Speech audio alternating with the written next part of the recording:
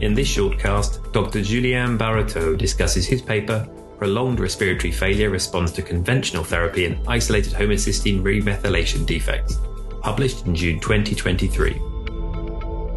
I'm pleased to be able to discuss with you this JMD report, which highlight the interesting respiratory failure, which is a hallmark of some of the homocysteine remethylation defects. And we have observed that in patients diagnosed late in the disease process, they have been able to recover on standard of care regarding this specific respiratory failure. We knew it was possible because there are quite a lot of publications which are showing that this is something which can be treatable and responsive to therapy.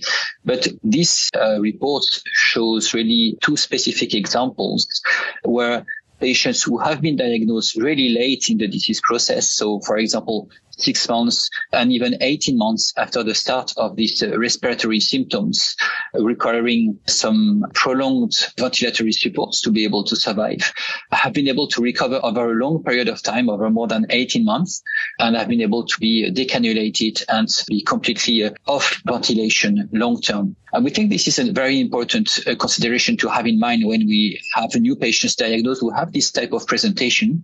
So this could be explained to the families, to the patients, and be really discussed properly in multidisciplinary meetings with the different medical teams before the treatment starts, so people know what to expect realistically and know that this respiratory failure, even after a prolonged period of time, can still be responsive to treatment. Thank you.